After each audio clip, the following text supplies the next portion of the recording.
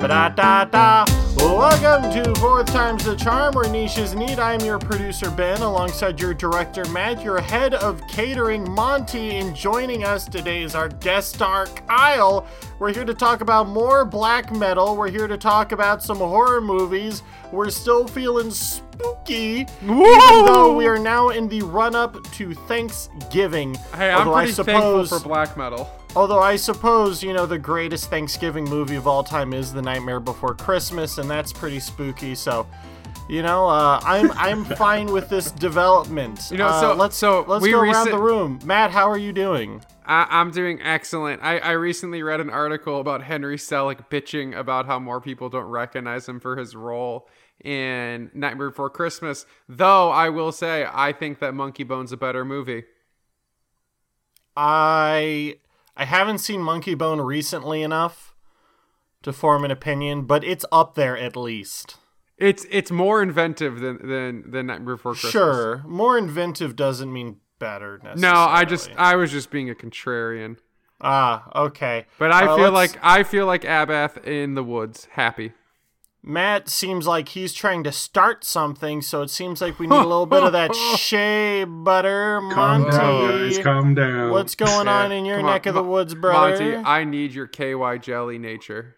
Yeah, what's going on, bud? What's new? It's all good. I'm chilling and got some time off last week, so I'm fully refreshed. It's a staycation, but I managed to catch up on my sleep. Hey, staycations are some of the greatest things in the world. Agreed. Sometimes when you go on a vacation, don't you just need a vacation from your vacation? So as someone who, while growing up, at least once a month traveled across the country for wrestling shows, I definitely believe in that.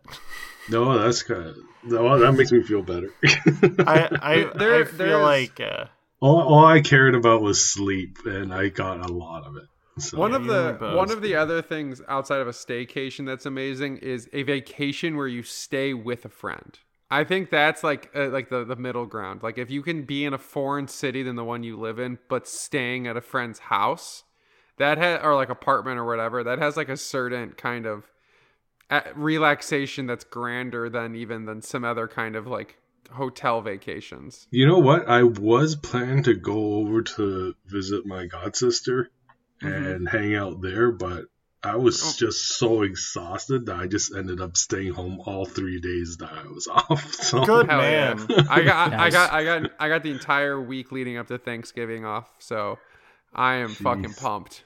Well, I know if I was ever to stay in Illinois, one of the people I'd want to stay with would be Kyle. Kyle, what's up?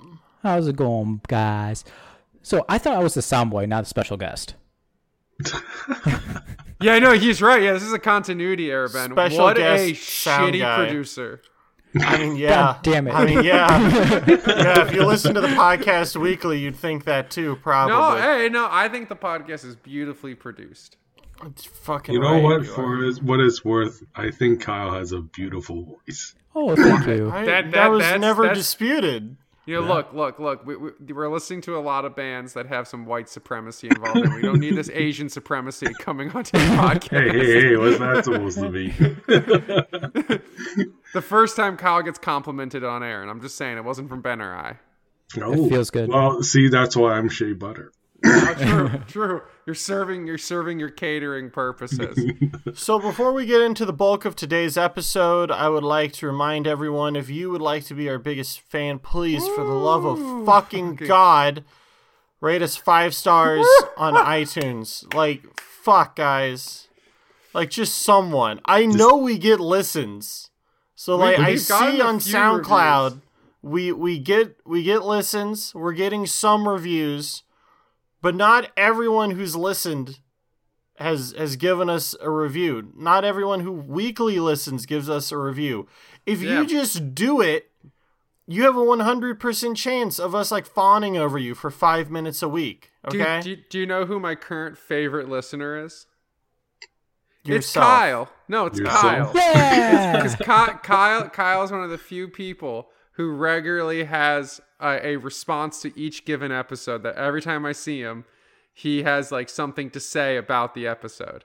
Whether it's something short of just like, "Oh, that's nice, that was nice," or like, "You didn't mention this," or like, "Oh, I wish you guys had blah blah blah." Like he always has something constructive to say. So I literally had a laundry list. I literally had a laundry list from last week. Okay, well, Kyle, we didn't have time. Wait, do we still have the contest going on? No, we did that while you were off last week. Wow. Yes. Okay, my bad. Yeah, no, you're good. Johnny JB won. He has not claimed or picked his prize yet. Ooh. So on. Johnny, let me know, pal. Johnny left a great review. Yeah, Johnny man, he deserves something. Now's the time to do waiting here for you. Well, it seems like everyone has a little extra something to add this week. Mm-hmm. Kyle has his notes from last week. Monty, I know, has a trailer he was very excited about. Matt's happy to be here, but I'll get us started. Pro Wrestling Guerrilla, last night from date of recording, so on Sunday, November 6th, had an excellent show at the Globe Theater in downtown Los Angeles. Just a few highlights. Bandito is like the next Lucha superstar. He's also all elite. Okay, True. yeah, but you don't understand. Dude speaks like good English. Oh, thank God. Nice. I didn't know this before, but he cut a promo after what was an incredible 6-man tag match because it served as the introduction of Latigo and Commander, who was the real highlight of the match. I posted some images of him in our Instagram story, and I know I sent you guys some video of him. Yep, dude is insane. Shout out to him for sharing the post on his page as well. Yeah, he sprinted across the top rope to do a side-flipping moonsault like an absolute madman. I was actually talking to him after his match, and he killed it. And the people in front of me, they go up to him with a baggie filled with $20 bills so they could buy his mask from the match. They were so wildly impressed by him. Yeah. Wow. Did he actually sell it to him? Yeah. That's awesome. Is that like a thing? It was, masks are very popular. Penta and Phoenix own Republic of Lucha in I think Pasadena, and that's a great way to get official masks. They're the same quality as the ones, sometimes ring-worn ones, worn by some of the greatest luchadors in the world. But Bandito cut a wonderful promo talking about how he loves PWG because they give opportunities and they give big platforms to luchadors who are looking to make it out of Mexico. And he was talking about how, you know, given what they pay in Mexico, you guys don't understand how important it is that they have platforms like PWG. So it was a really nice moment. Stu Grayson looked good. I love Stu Grayson. Happy for him. Leo Rush and Mike Bailey killed it on the show. Leo Rush almost beat the shit out of some drunk fat guy, which was awesome. That's always beautiful. A good time. Nice. Crowd-based violence is always what I go for. Yeah, they were assholes too. They deserved it. Jordan Grace and Masha Slamovich, both Impact women's wrestlers, they fucking killed each other, and it was awesome. I mean, we're talking flipping pile drivers, power bombs, like they beat the piss out of each other. It was great. And in the main event, probably the quietest main event I've ever heard. Oh, no. Daniel Garcia beat Jonathan Gresham, and I loved it, and I feel like I was the only one. Because it's like, I've been watching all this old wrestling from the 70s and 80s, and Garcia wrestles a similar vein to them. So I'm watching him like pivot his foot around or aim up for leverage or adjust his body slightly so he can't make the ropes. And so it's like that attention to detail is amazing. Yeah. But no one around me gave a shit. So that's it sad. did not fall on deaf ears to me. I just need you guys to know that. And also, Davey Richards sucks. Fuck it. Bores me to tears. Yeah, well, you know what doesn't bore me to tears is whatever trailer Monty watched this week. Monty, why don't you tell us about that? Fuck Davey Richards. I just realized that this is not a most recent film that came out. Doesn't matter. It's I just was like on my day off. I was just scrolling through Netflix, and I saw a trailer for a movie that's coming soon to Netflix. It's called The Vanishing, and I'm now looking at it. The film actually was a 2018 film, but I'm not sure if it was, officially released. Now, the reason why I think that you'll be very interested in this, Matt, is because we talked about this movie, the true story. It's about the Flannan Isle Lighthouse unsolved mystery. Yes. Right? And it stars Gerald Butler. And yeah, man, I'm kind of stoked about this. I'm not sure if you heard about it. So for the fans who don't remember, it's arguably the true story of this event is partially what inspired The Lighthouse by Robert Edgers. Because this famous lighthouse out in the middle of like the northeast of the United States, there was like a wicked storm that came through, and the regular relief wasn't able to be provided for the island. And when people finally got there, everyone was gone. There wasn't a body left on site, and all there were journals that were written up as these men were going mad and trapped on the island. And no one has any idea what happened to him. No bodies ever washed up, nothing, zero evidence. You're talking about the movie, or you're talking about the case, the actual case? That's what happens in real life. I assume the same thing happens in the movie. But that story alone inspired The Lighthouse, and then this movie from 2018 seems to have also been inspired by like a similar source. Yeah. It's got Paul Mullen, Gerard Butler, Emma King. Oh, Gary Lewis. Hell yeah. I like Gary Lewis. A lot of Scots in this film. But I didn't. Have you heard about this film? Or no, I think I'm the only one behind on this one. This is like embarrassing now. I don't know this at all. I haven't seen this. I only know the story of the island from watching all of the featurettes for The Lighthouse. I don't know if I trust a movie with Gerard Butler in it. Gerard Butler's great. Gerard Butler's great. Gerard Butler's choice of films isn't necessarily all right. Well, let's look at his top films in IMDb. 300, arguably a great movie. I'll give it. I used to be neighbors with the guy who got kicked down the well in 300. That's sad thinking about where you've lived. Yeah. Well, hey, he was the main star in Midnight Texas, Texan Vampires. Wow. Well, Gerard Butler was also in he also played the Phantom in the 2004 version of Phantom of the Opera. Yeah. Wow. Okay. I can't wait to not watch that. Yeah, me neither. Yeah, actually, you know what? Actually, he actually did really well in that film. Oh, really? I think I've seen it. And had zero idea that it was Gerard Butler. It's a decent movie. He did a great, I don't know, great's probably the wrong word, but he did a very entertaining movie back in the day called Gamer. Did anyone else see Gamer? Nope. Yeah, I saw that. That was pretty good. It's basic. Ben, have you ever seen Death Race?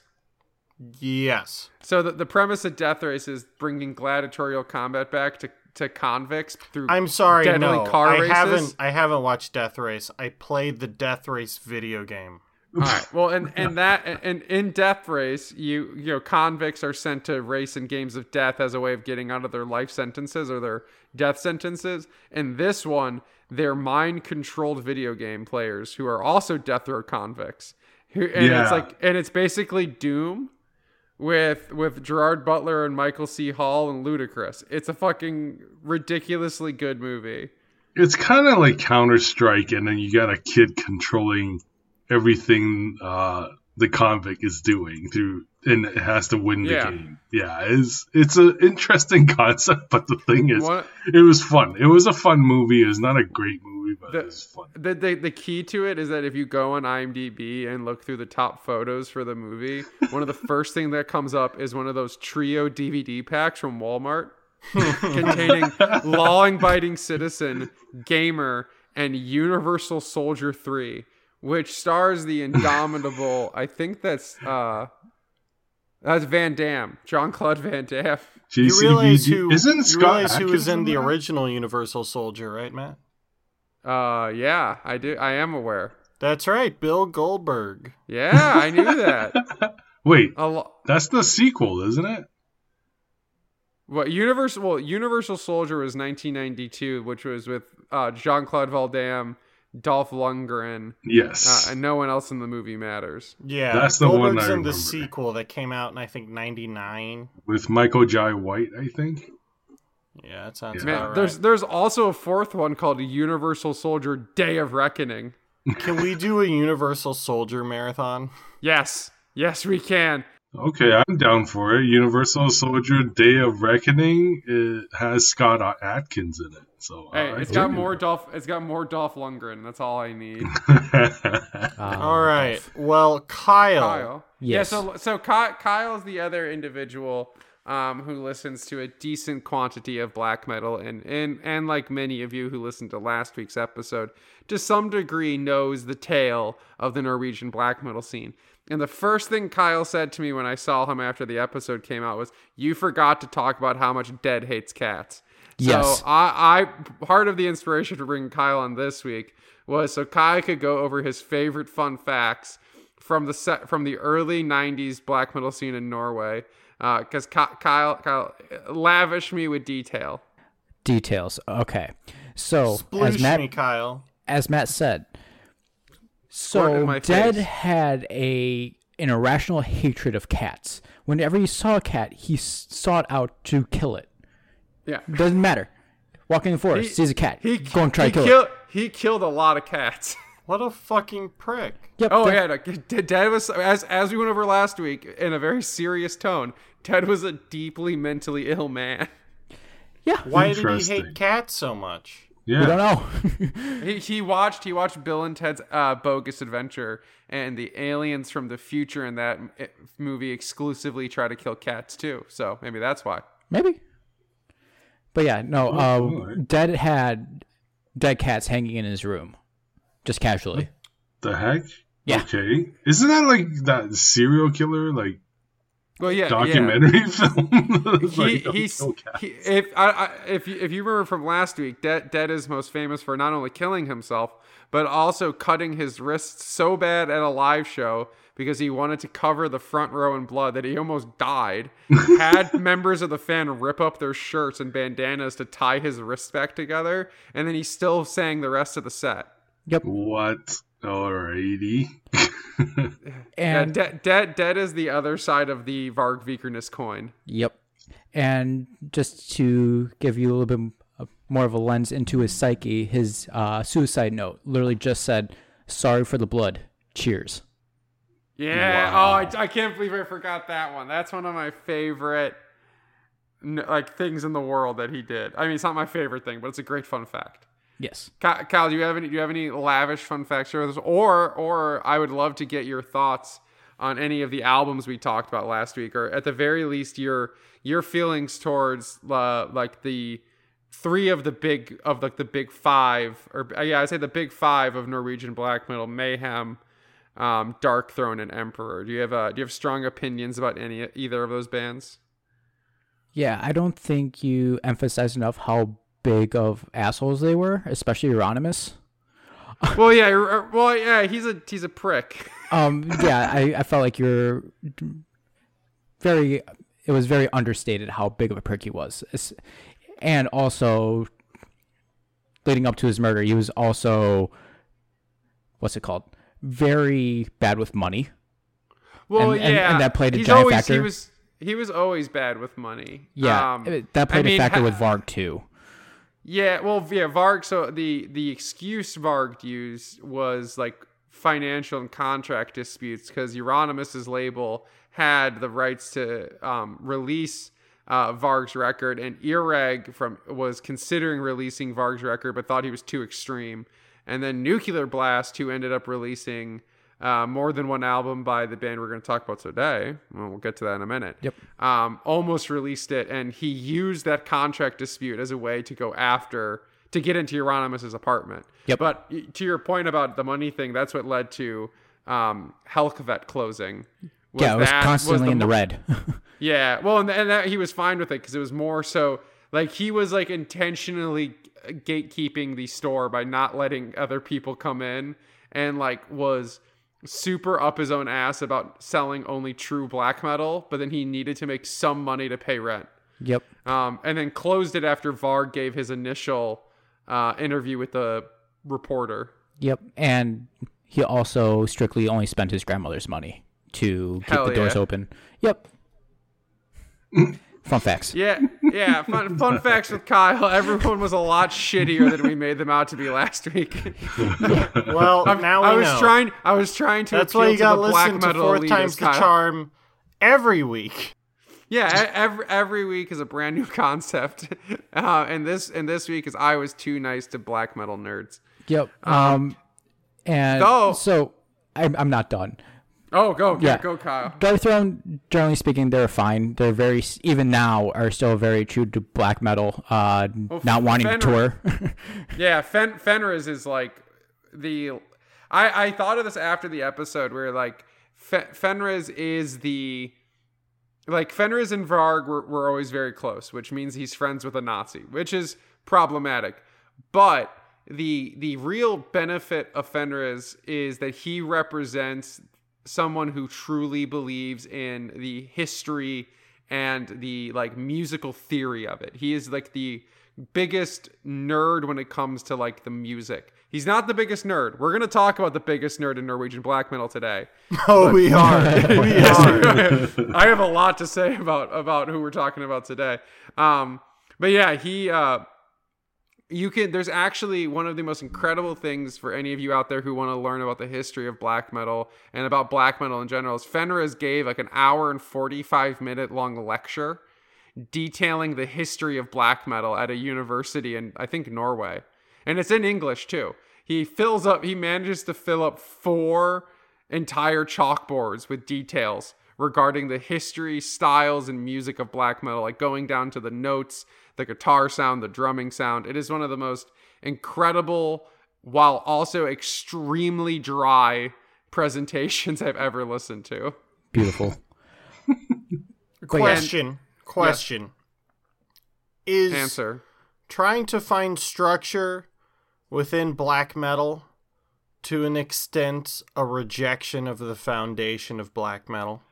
No, because black metal by its foundation was a rejection of the structure of other genres, and so they created a new structure that was inherently pushing back against the structure of death metal at the time.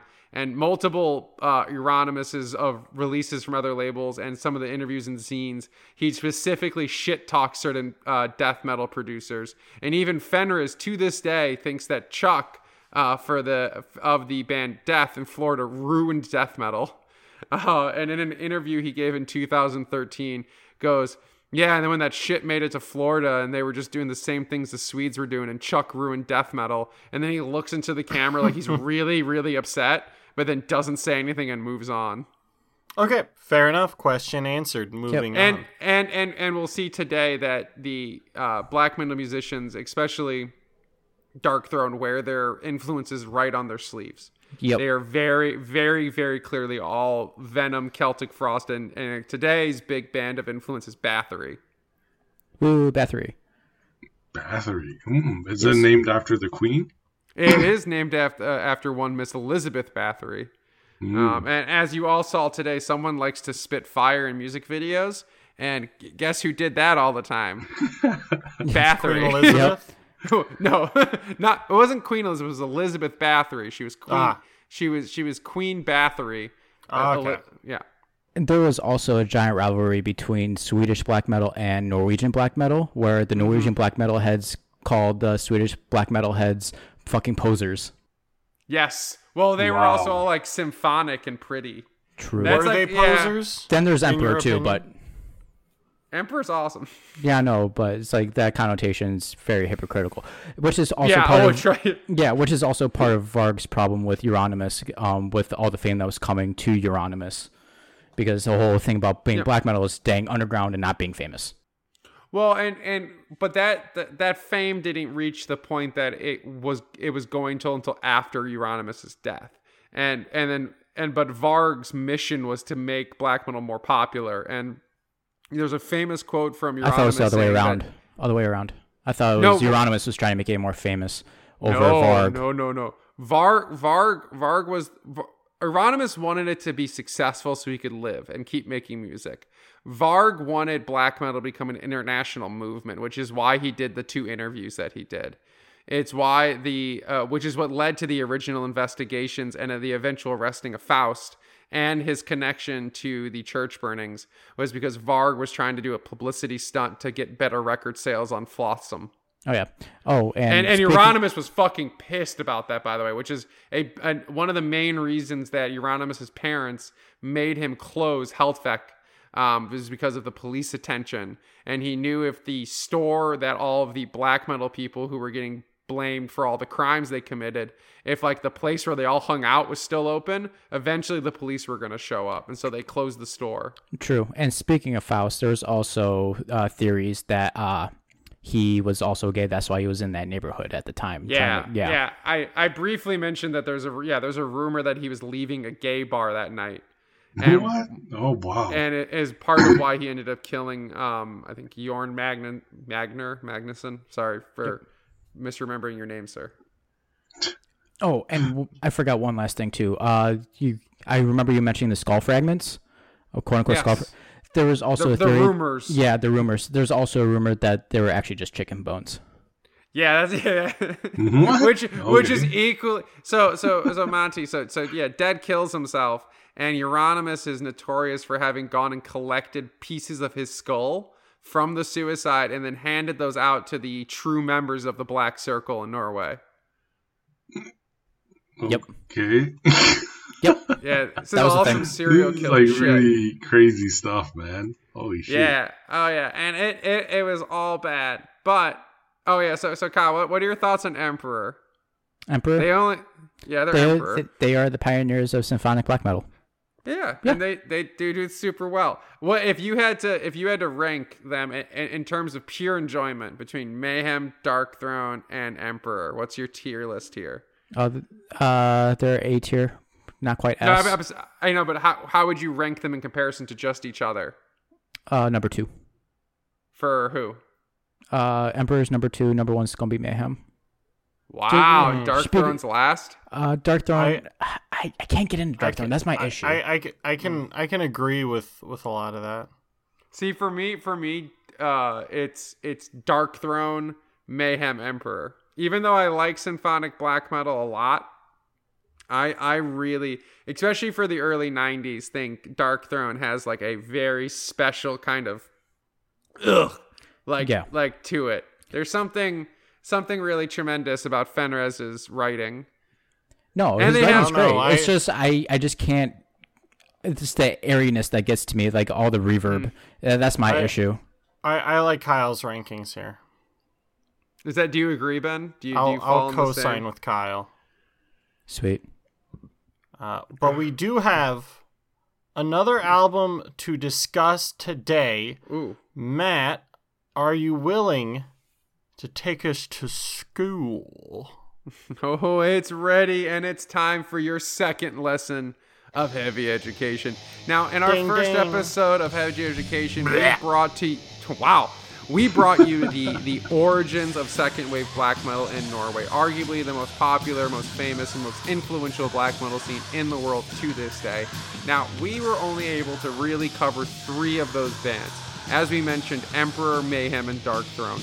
Now, we briefly touched on Burzum, but won't be talking about them today. But we will be talking... They're not as good as the others anyway, so... Well, okay.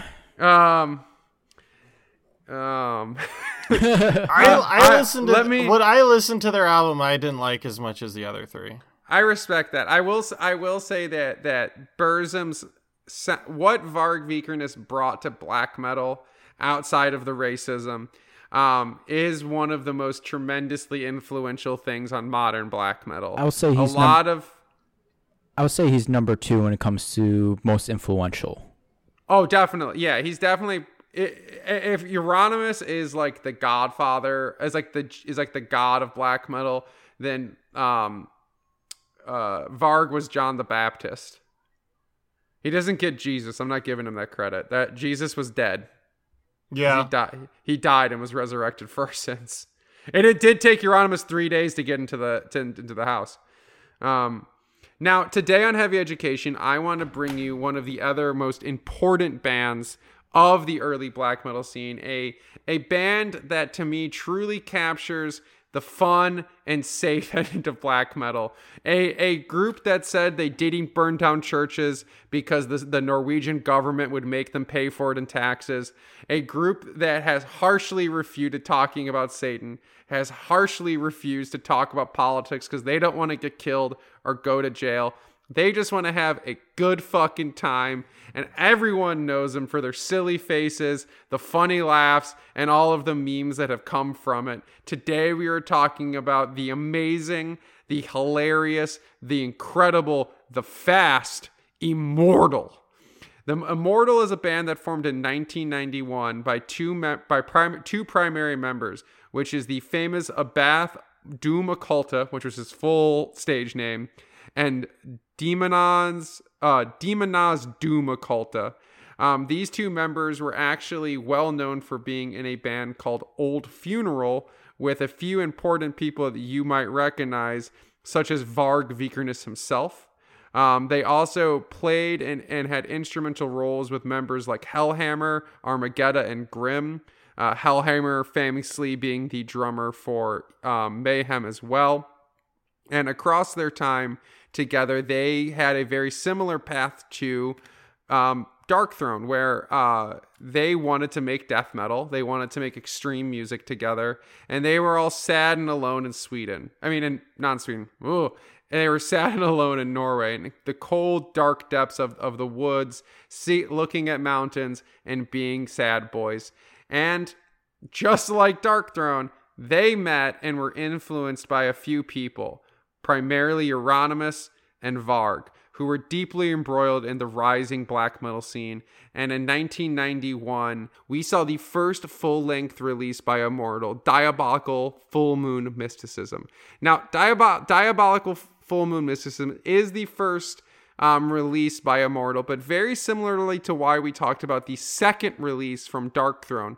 This album was raw and very straightforward, but the sound hadn't yet been perfected. There wasn't a purity to the rawness yet.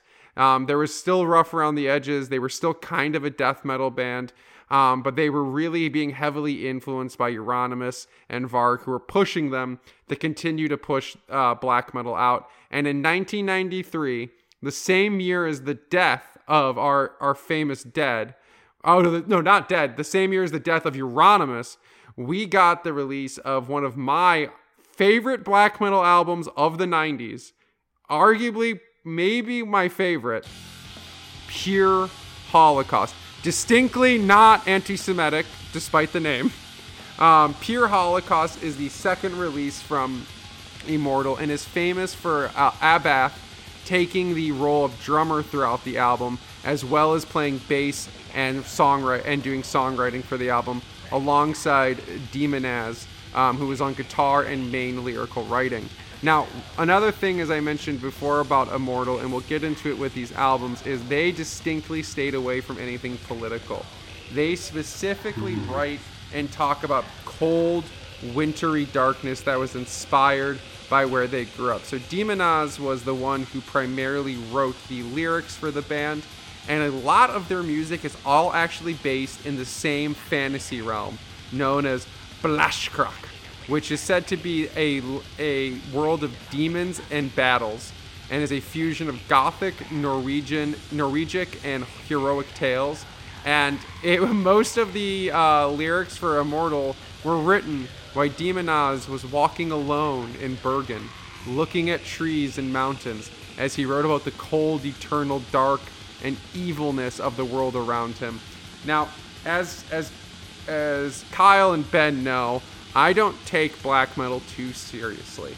I love it, and I really appreciate it, but when black metal is at its best to me, to a degree, is when it's at its silliest, when it's willing to embrace itself as like a nerdy, over-the-top thing, where you really don't need to take everything you're doing hyper seriously outside of the musical performance. And Immortal is the band that really birthed that. And to me, I firmly feel that their place in history shows how that even from the onset, people were just having fun. And Immortal continues to have fun to this day. And Kyle, I have a question for you. Shoot. How do you wash off corpse paint? You take a bath. Oh! Boom, I'm walking out. Oh my Good night, guys. How do you beat up Nazis? With a bat, which is how you say it in Norwegian. Let's go. So with those wonderful puns, I would like to go to Ben first to tell me what you thought of 1993's Pure Holocaust. Underwhelmed. Wow. Woo! Yeah, I guess you did start with the 3 other amazing albums. So like, I always listen to the albums without any knowledge if I can help it, unless like I'm listening to it and I love it to the point where I try to learn more about the artist as it happens. So I listened to this and I was like, this feels so much less intense and so much less I guess less intense is the best word for it. It felt less dark, you know. Really? To me at least, yeah. I feel like, to me it feels like this is the band that all other black metal bands listen to and we're like, "Oh, we can't do Mayhem, but we can do this." The funny thing with that statement is that's what they did, but with Burzum. So, okay. Wow. But it's... I was listening to the album, and to be fair, the album picks up. I'd say the last third of the album is better than the first 2/3. It is a backloaded album. I'll agree with that notion. Storming Through Red Clouds and Holocaust, blah, blah, blah. The name of the song's really long. That's probably the high point of the album for me, and it really Storming picks Through up Red there. Clouds and Holocaust Wins. Yeah, there we go. That's great, fantastic song. But as a whole on the album, it just felt less intense to me. It felt like it felt like when wrestling broke kayfabe, you know? And it's like, because it's like, you know, the first few albums, like part of the magic of Mayhem is that to a large extent it was a shoot, you know? Well, in what regard do you mean? Just the fact that, you know, they're talking about death and whatever, and like they're actually doing that shit, you know? Sure. I'm not expecting every single black metal band to be so is what you're saying of blood and shit. But I'm saying that when I listen to Mayhem, like I feel that sort of sense of impending mortality. Is what I'm hearing from you is that you think Mayhem is more true cult than Immortal. Yes. I can respect that. I can respect that. This album felt posery to me. Whoa. Like in comparison, yeah. Wow. You can't listen to this and Mayhem back to back and tell me that this feels just as metal as Mayhem does. I disagree with you completely. I just didn't feel it. Like even the easiest example are the vocals. The vocals are Abath has some of the most famous vocals in black metal history. He sounds like Kermit the Frog being stabbed in the throat. They're not bad, but like compare that to Attila, like but Attila's Dutch. Doesn't fucking matter. You use what brought you to the dance, pal. You know, like Attila's shit is like otherworldly, demonic. I've seen some shit. You know, this is it feels like standard black metal. I'm not saying any of this is bad, you know. I mean, it obviously is good. It has a long-standing following. It's better than a lot of black metal albums That's for sure. I've listened to over the last several years. All right, I'm not saying that this is bad, but I'm saying that as someone who really appreciated the purity and the intense, just like overwhelming darkness of Mayhem, this in comparison sort of feels like we're going on vacation. Well, Ju- I mean, just I mean, a little to bit, a you know? degree, And I feel like Immortal does have the reputation of being the easy listening of black metal. yeah, I definitely Of the got second that vibe. wave. Then So, like- they were pretty siloed. I mean, like Abath takes the shit out of black metal constantly. Yeah, so like I'm not saying it's bad. I'm not saying I even disliked it. But I'm saying that from the highs of Mayhem and like what they defined black metal as, I find it almost disappointing maybe that this is the follow-up where I was like, Well, remember it- this is 'cause it- 93, so this is prior to De Mysterious. God, see, that's but so- after that's so- but after A Blaze in the Northern Sky. So this is so this it's album in the line with it influences- then. Yeah, it's in line with. So this album and Pure Moonlight Mysticism or Diabolical Full Moon Mysticism both predate De Mysterious, Okay. De Satanas, though they are after Death Crush and they are after the 1990 show where Dead nearly killed himself. I believe Abath or Demonaz, one of the two of them, was at that show.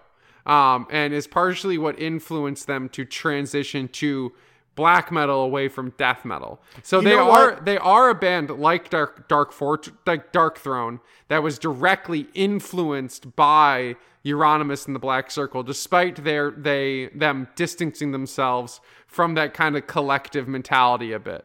Okay, I figured out the best example to get my point across, okay? Okay. The reason why I don't like Davey Richards the wrestler, Fucking Christ. okay? His characters, he's like the ultimate technical wrestler. 100% heart Davey That's- Richards. He's That's the Bryan Danielson, though. the technical powerhouse. No one can beat him. 10 minutes into his match last night, he stops the guy he's wrestling and he points to one side of the crowd for them to cheer. And then he points to the other side of the crowd to cheer. Oh, no. And then he spends like 30 seconds being like, who's gonna cheer more? Is it gonna be you? I'm like, you are supposed to be Kyle. God's gift to technical wrestling. Kyle, Yes. I have fully succeeded. And Ben's officially you're- a black metal elitist. and then you're pussyfooting around. That's You're compared to Mayhem. officially an elitist, and I'm so proud. All I'm saying is that if you're gonna do it, then do it. You know, I mean, like, these guys are good. I'm not trying to put them down, but I'm saying that if you're gonna be in the same category as Mayhem, Sure. you know, like, I will know, say if- there is a reason I didn't pick this out. I picked Dark Throne and Emperor over this.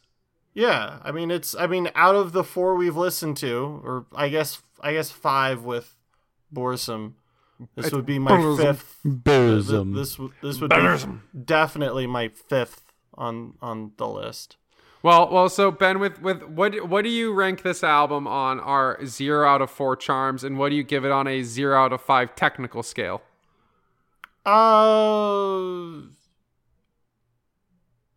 I probably give it a 4 out of 5 technically, Oh wow, okay.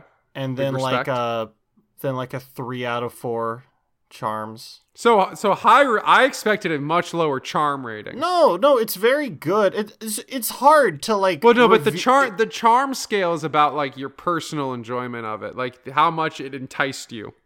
I mean, I didn't dislike it. It's just that you went from, you know, you got to understand Arguably the greatest black metal album of all time. Yeah, the Mayhem album probably has my favorite vocals of any black metal album.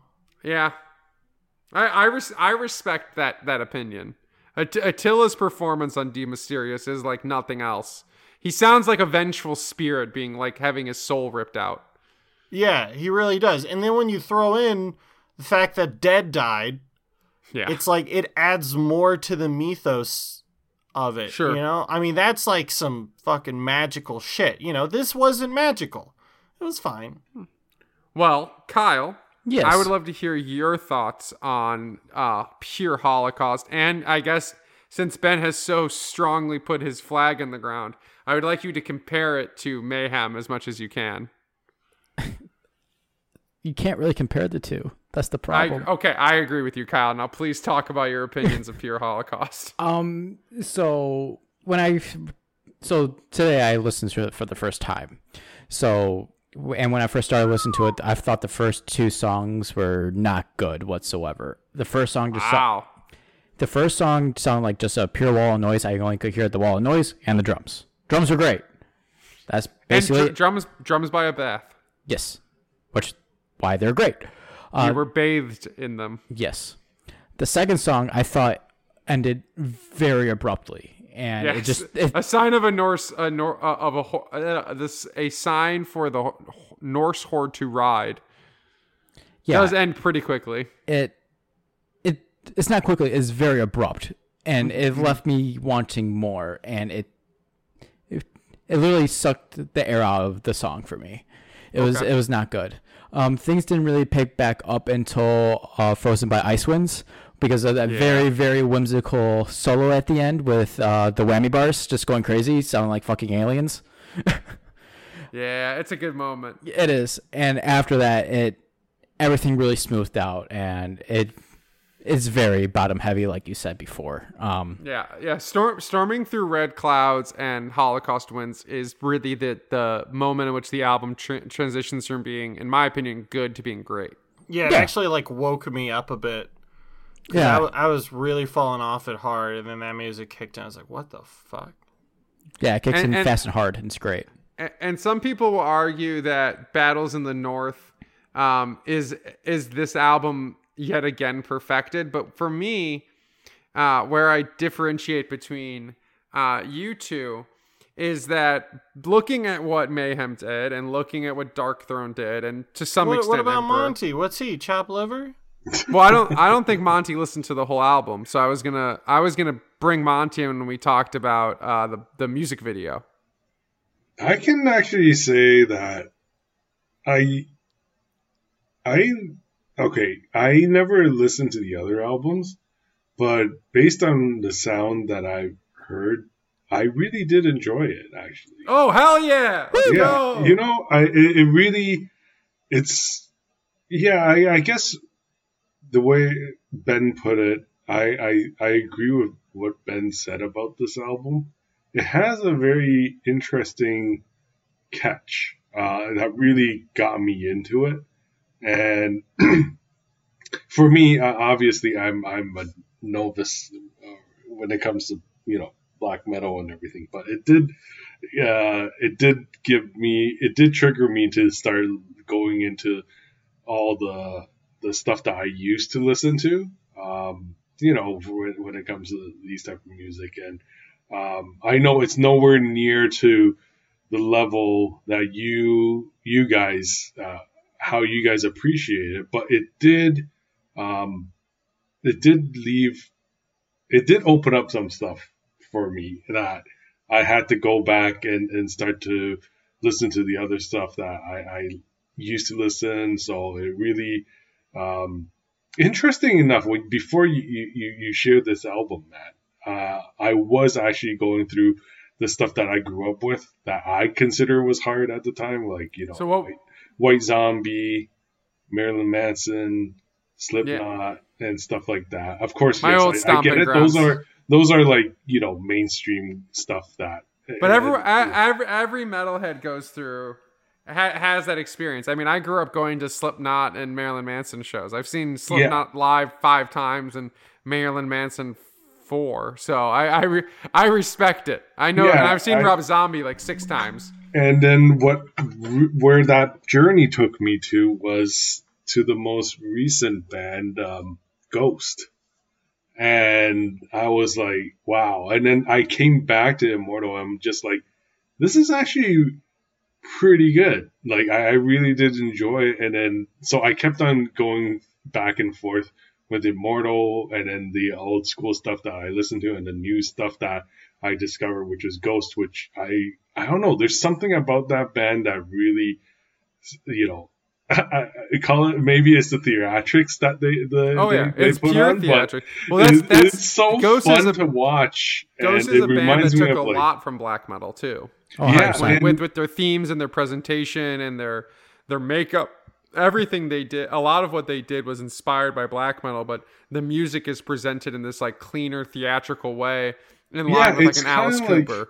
yeah, but for me, what caught my attention with Ghost was it just because I'm a movie guy, it reminds me a lot of the old Fauci movies.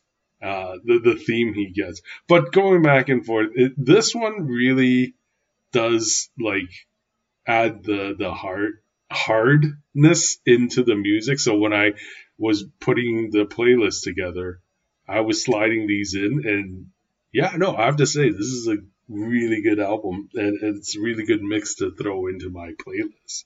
So yeah, I'm glad Immortal was the band you came in with, because what I was going to say is that, and some people do say, you know, like Immortal as a band is the like an introductory black metal band, especially as their sound changes. So what we see on this second release is basically a pure black metal album. It is stripped down. There's not much else going on. There's not as much character as you see, as Ben said, as you see in Mayhem. There's maybe not as much technicality as you see from Darkthrone, and there's not the kind of uniqueness that is exemplified by Emperor, taking the more symphonic, more synth direction with it. But to me, what makes this album, and makes especially early Immortal so impressive, is that their dedication to doing the sound to its fullest. I think across all of black metal, this album has some of the most ferocious drumming. I think that's not the same case with some of their later albums, but on this album in particular, Abath's drumming is one of the most captivating things. In the early half of the album, I like to call that drum fucking. Yeah, he does drum fuck. He is fast. He is brutal. He plays this very intense and shockingly well mixed album.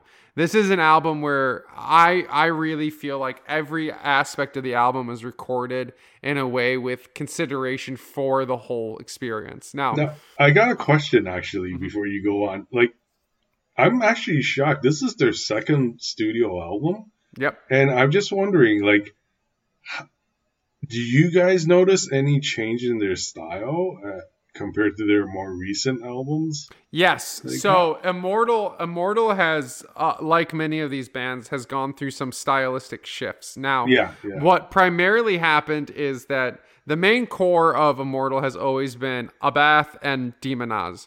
Demonaz was the main writer for all the guitar riffs and a majority, or at least a good portion of the lyrics. Abath did all the bass and all the drums. He also did all the rhythm guitar and wrote some of the lyrics as well. But after the release of Battles in the North, Demonaz had a broken shoulder and began to experience tinnitus in his hands. And he was no longer able to play live with the band. And eventually, Abath took over all instrumental roles. He took over the vocals, the guitar, the bass, the synthesizer, all of the non-lyrical songwriting. And then they brought in a drummer named Horn, who is now very well known as a member of the band. But when Abath took over the guitar work for Immortal, the sound shifted very much into a blending of German thrash, which was a big influence on Abath, mixed with black metal. So as the band progresses, there is a pretty noticeable stylistic shift that occurs. Okay. And that shift is even more apparent when you look at Demon Naz's and Abbath's solo work. So Abath now performs under his own name after some legal stuff that we can get into later. And his sound, you can tell, is very different from what was originally being produced by him and Demon Oz together. And I think this album, Pure Holocaust, is a great example of Demon Oz's like enjoyment of the traditional black metal sound, the tremolo picking, that high-pitched whining mixed in with the occasional like nice kind of solo-y guitar work, and with Abath just playing exclusively brutally fast blast beats that don't sound tinny or typewritery. Where if you go and listen to arguably their most popular album, being where did it go? Being Battles in the North, or At the Heart of Winter, or Sons of Dark. Yeah, if you go and listen to Sons of Darkness, the drums sound so dramatically different. The kind of washed out fuzziness that the double bass has on this album is replaced by this like typewriter like instead of like the ba ba ba ba ba ba ba ba ba that we get on this album, which is interesting. And a lot of these bands have shifted over time, because we also have to remind everybody these people were like 20 years old when they made these albums. These are people very, very early on in their career, but have now gone on to be hugely successful members of the community. And so Kyle and Monty, what would you guys rate this album on a scale of 1 to 5 based on pure quality, and on a scale of 0 to 4 based on how much it charmed you? Kyle. So I would say 3.95 out of 5. And Kyle. Gotta break the scale a little bit. Sorry. And for nice Dave Meltzer move. Thank you. Yo, Meltzer was at the PWG show last night. Did you meet him? Yeah, I've met him before. We're talking about black metal. Kyle, how many charms? So they'll equate to what, 3 out of 4? Well, no. So your rating on out of 4 is different than your rating out of 5. Your rating out of 4 is based on how charmed you were by the album. Oh, so there are plenty of movies that Ben and I give a 4 out of 4 charms and a 2 out of 5. Okay, so based on influence of what I see nowadays, and how it made you feel, and how it made me feel, and seeing the progression now, I would say 4 out of 4. Yes, Kyle. I fucking agree with you. Monty, what would you give an official rating for this album? I'd say 4 out of 5. Fantastic. And how charmed were you? I'm actually pretty charmed. I'd say give it 4 out of 4. Yeah, I also put a 4 out of 4 on this album, and a big part of why this album has been immortalized and the band Immortal has been immortalized is the greatest music video in black metal history, the most joyous time. And if you don't like black metal, if you listened to last week's episode and you were like, nah, I mean, I'm not going to listen to these nerds scream about Satan, go and watch the video for Call of the Winter Moon. Because let me tell you, it is one of the greatest things you'll ever watch. Monty, can you tell us what happens in the video for Call of the Winter Moon? I don't know. It's very interesting at how it's shot. And there's a lot of there's a guy that keeps blowing up flames and stuff. Yeah, that's a bop. That's a bop. He's just walking around spitting fire in the woods. It's fucking awesome. Well, I love it. And it reminds me of, I'm still trying to look up the video, but there's something about this video that I really find interesting and how it's shot. And it reminds me of another. It reminds me of the Blair Witch Project, honestly. Yeah, it does. It has that feel to it. But I really like how it is shot, and it's pretty. Every few seconds, you're gonna see a guy spit fire through. There's a guy in a Spirit Halloween wizard hat doing surprise jump scares in a video about black, and they just like randomly. I fucking love this video. I've watched this thousands of times. I think. Ben, what did you think of Call of the Winter Moon? I was already sort of sour that this wasn't Mayhem, so this didn't do much for me. I mean, like, for taking the piss out of it conceptually. At the time, this was dead serious. Really? What makes this video amazing is this was genuine. This wasn't meant to be a joke. This was just what they thought would represent them as black metal artists being evil in the woods of Norway. I'm like too close to film school people in seeing their serious attempts at film for me to get too much enjoyment out of this. Most serious attempts at film are substantially worse than this video. True. Well, I'm just curious, why didn't they shoot this at night? It would have been awesome, actually. Well, because then you couldn't see Couldn't have seen anything. That's true, yeah. They didn't have good enough cameras. It took Jordan Peele's Nope to finally film good things at night. True. Touché.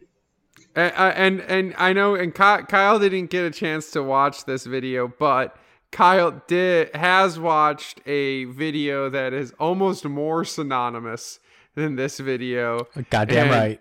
And it's the Black Satans who made a video. Wow, the original video has been taken down. What? It's not on YouTube anymore. Maybe they blocked you. I have to look this up. Give me a second. No, like that. Yeah, the only one I'm seeing is like a redub of. Oh wait, no, I found it. Yeah, sorry. It's no longer like it's like super down in the mix now. But if you want a taste of how modern black metal fans feel about this video, you need to go and watch the Black Satans, the Satans of Hell, which is what this video is fully realized, where it's just a bunch of dudes in the woods jumping around in the snow and being evil. It is the best shit in the world. I think because a lot of black metal takes itself far too seriously, and Ben is ending up right at the moment examining what was so mystical and powerful about the genre at the time. I feel like I'm going through this journey the right way. You've gone full circle back to black metal elitism, and I'm all here for it. And for a lot of black metal fans, Ben, like what you're experiencing, everything is just trying to live up to De Mysterious. Almost everything is trying to live up to Transylvanian Hunger.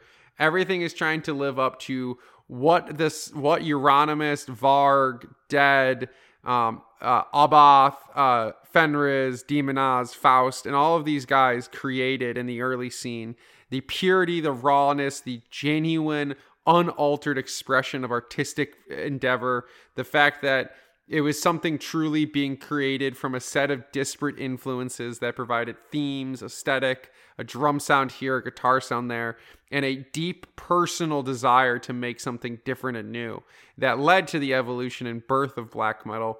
And what you have found, it seems, is that what Mayhem did with De Mysterious was that sound exemplified to its truest form. It's perfected. That's what Euronymous always wanted, was his album to be perfect. He was notoriously a perfectionist, re-recording songs. And a lot of people agree with you that he did it. But what I really, and I love that album too, but what I really, really love is when people can have fun within that. I think Immortal is being very genuine. They are being true and being cult and everything in between. But their expression of it was different. It's fun because when you watch interviews with Abath after shows, I shared a video with you guys. You can tell how much fun he's having. He's genuinely happy to be making music and sharing it with people. He's one of the few black metal artists in this early scene that you hear him say in their video from their live video called Live at Fuck Christ Tour 93.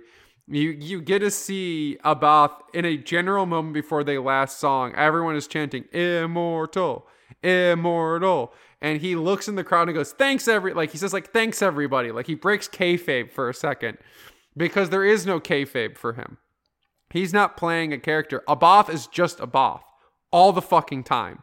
He was just being unabashedly himself, where people like Euronymous and like Varg were also being very genuine to themselves, but they were trying to push things as far as possible. And Immortal and Abath and Demonaz made a conscious effort to not be caught up in all of that stuff and to just focus on the evil and the themes and the art that was coming out of it. It's not as genuinely soulful potentially as with some of those other black metal bands, but they do have a genuine sense for the artistic exploration of black metal and of creating a fantasy world, because this is escapism for them. They weren't pissed off at the world. They weren't fighting against it. They were escaping into their own evil, cold, dark fantasy as a way of feeling happy. And as a way of chasing the dream of one day being as big as Venom. Wow. Well said. That's Immortal, everybody. Now, Immortal does have a pretty tremendous history, and I would be remiss to mention it. They notoriously changed their sound after Demonaz stopped playing guitar and Abath took over everything. There was the in 1999, the sort of drummer for the band Grimm committed suicide. And this another one. And this made some difficulties for the band for a while until until the band really kind of came back together. But in 2003 through 2007, the band broke up for their first time. And there's a really famous quote in early of June 2006 with that Abath, Demonaz, and Horn had decided to resurrect Immortal and start touring again in 2007. And Abath is quoted as saying this, and if this will really tell you how he feels about things. I don't really want to say it, but I don't give a shit. We will come back stronger than ever. I've met with Horn for the first time in over a year. He built his new house here, right around the corner. In the next few days, we will begin to rehearse our old Blizzard Beast classics, which is a Deadpan album. I'm already really hot on an idea. Immortal are timeless frost. 1 year or less doesn't make any difference, and we will have all the time in the world. And so you saw Immortal come back, but it was Abath and everyone kind of in this kind of disdain for one another, and the tensions between Abath and Demonaz were at the forefront. And in 2014, we saw that really come to the head, where a trademark battle came down between Abath and Demonaz for who really was Immortal. And we primarily have Abath's side of the thing. And he left the band and went on to form his own solo project just called Abath. Yep. And kind of has become both synonymous for what he's released on his own, but also kind of a laughingstock because he's like shown up to multiple shows, like passed out half drunk, in the last couple of years. And he's made after like a few notable instances where he was like desperately fucked up on stage, he kind of like was like, oh, I'm gonna clean my shit up and come back. But even then, the legacy of the man as an individual has kind of been warped by all of the legal battles, the Horn leaving the band again, and all this other shit. And now Demonaz is still running Immortal. He won the legal battle. He has the rights to the trademark. Just him, by the way. Just him, by the way. Yeah, it's just him. Yeah. And Abath has nothing. He's working on a new album that's coming out next year. So. Yep, yeah. So they released in 2018. They released he released Northern Chaos Gods, and yeah, we're on the precipice. On October 24th, they announced their 10th studio album, War Against All. It should be coming out next year. And the only member, as Kyle mentioned, is Demonaz. Yep. Doing all of the music. Well, You know, I gotta say, it takes a little bit out of their fun-loving persona if they all hate each other and kill themselves. Only one person killed themselves, and he was a side drummer who didn't write any music. So really, I mean, yeah, it's actually just really sad. So I found the music video. Have you guys heard of a band called Death in Vegas? No. Nope. No. No. Oh, okay. You guys. So the video that Matt shared. It's unavailable in the United States. Oh, really? Are you serious? Okay, if you look up the music video Death in Vegas, and the song is called Aisha, Aisha. Yeah, the video's not available in the United States. What the heck? Can you YouTube it? Or find it? That's where I'm looking. I'm not finding it on YouTube. Oh. When you look it up, there's a video from a live performance. Oh my gosh. Oh man. I gotta show you guys this. Why is this only in Canada? It's because it's owned by Vivo. I was going to say it's going by Varg. I think it could be due to the not like crazy nudity, but there are some boobs. And I'm in. Canada, you're allowed to show boobs on TV. So. Canada has a more healthy mindset. But to the video it's Burka. interesting. It's like a kind of a Death in Vegas is an electronica rock-ish band, and I really love them. They're part of the indie electronica scene. And, cool. Yeah, and they did this video, and interesting enough, the vocals in this song is actually Iggy Pop. That's right. Oh, cool. You found it. Yeah. I found it. Yeah. The amazing Iggy Pop, no less. So, yeah, but that video, that's not the music video. The music video, Matt, I think you'll enjoy. It's basically this girl running through the forest, and the forest scene, how they shot it, is kind of like the same. It looks like the same forest that Immortal hell yeah did theirs, and basically it's just her, and she's running. She's only wearing a red, I guess a red shirt or a dress, blouse and stockings, and she's just running as if someone is trying to kill her. And shit. It's very intense, but I won't spoil it for you. If you ever do find that video online on the internet, the ending is a very interesting twist. So we'll leave it unspoiled for our fans out there. Yeah, but it is anyways. Yeah, that's to my point. Is that the music video that you shared from Immortals? That was the first music video that popped in my head that I had to find. So. Well, and the influence of black metal is across all genres. Even Canadian electronica featuring Iggy Pop. Iggy Pop really is the Abbath of live rock music. True. Actually, Death in Vegas is an American band. Actually, it's all Canada. Well, we'll research this for next time. I want to thank Kyle for taking the time out of his day to come on here. You really helped, I think, color and give maybe a more balanced viewpoint of the early black metal scene. So I'm glad we could get your thoughts, not just on Immortal, but also the albums we discussed last week. This week was a very nice compendium piece. Yes. A little nice addendum attachment to last week's episode. This was office hours. Last week was the main lecture, and this was office hours. And so next week, we are going to talk about something, I am sure, and we're going to need to talk about a lot of stuff, enough to fill 2 weeks, because Thanksgiving is just around the corner. So from Kyle, Matt, Monty, I am Ben. Thank you for listening.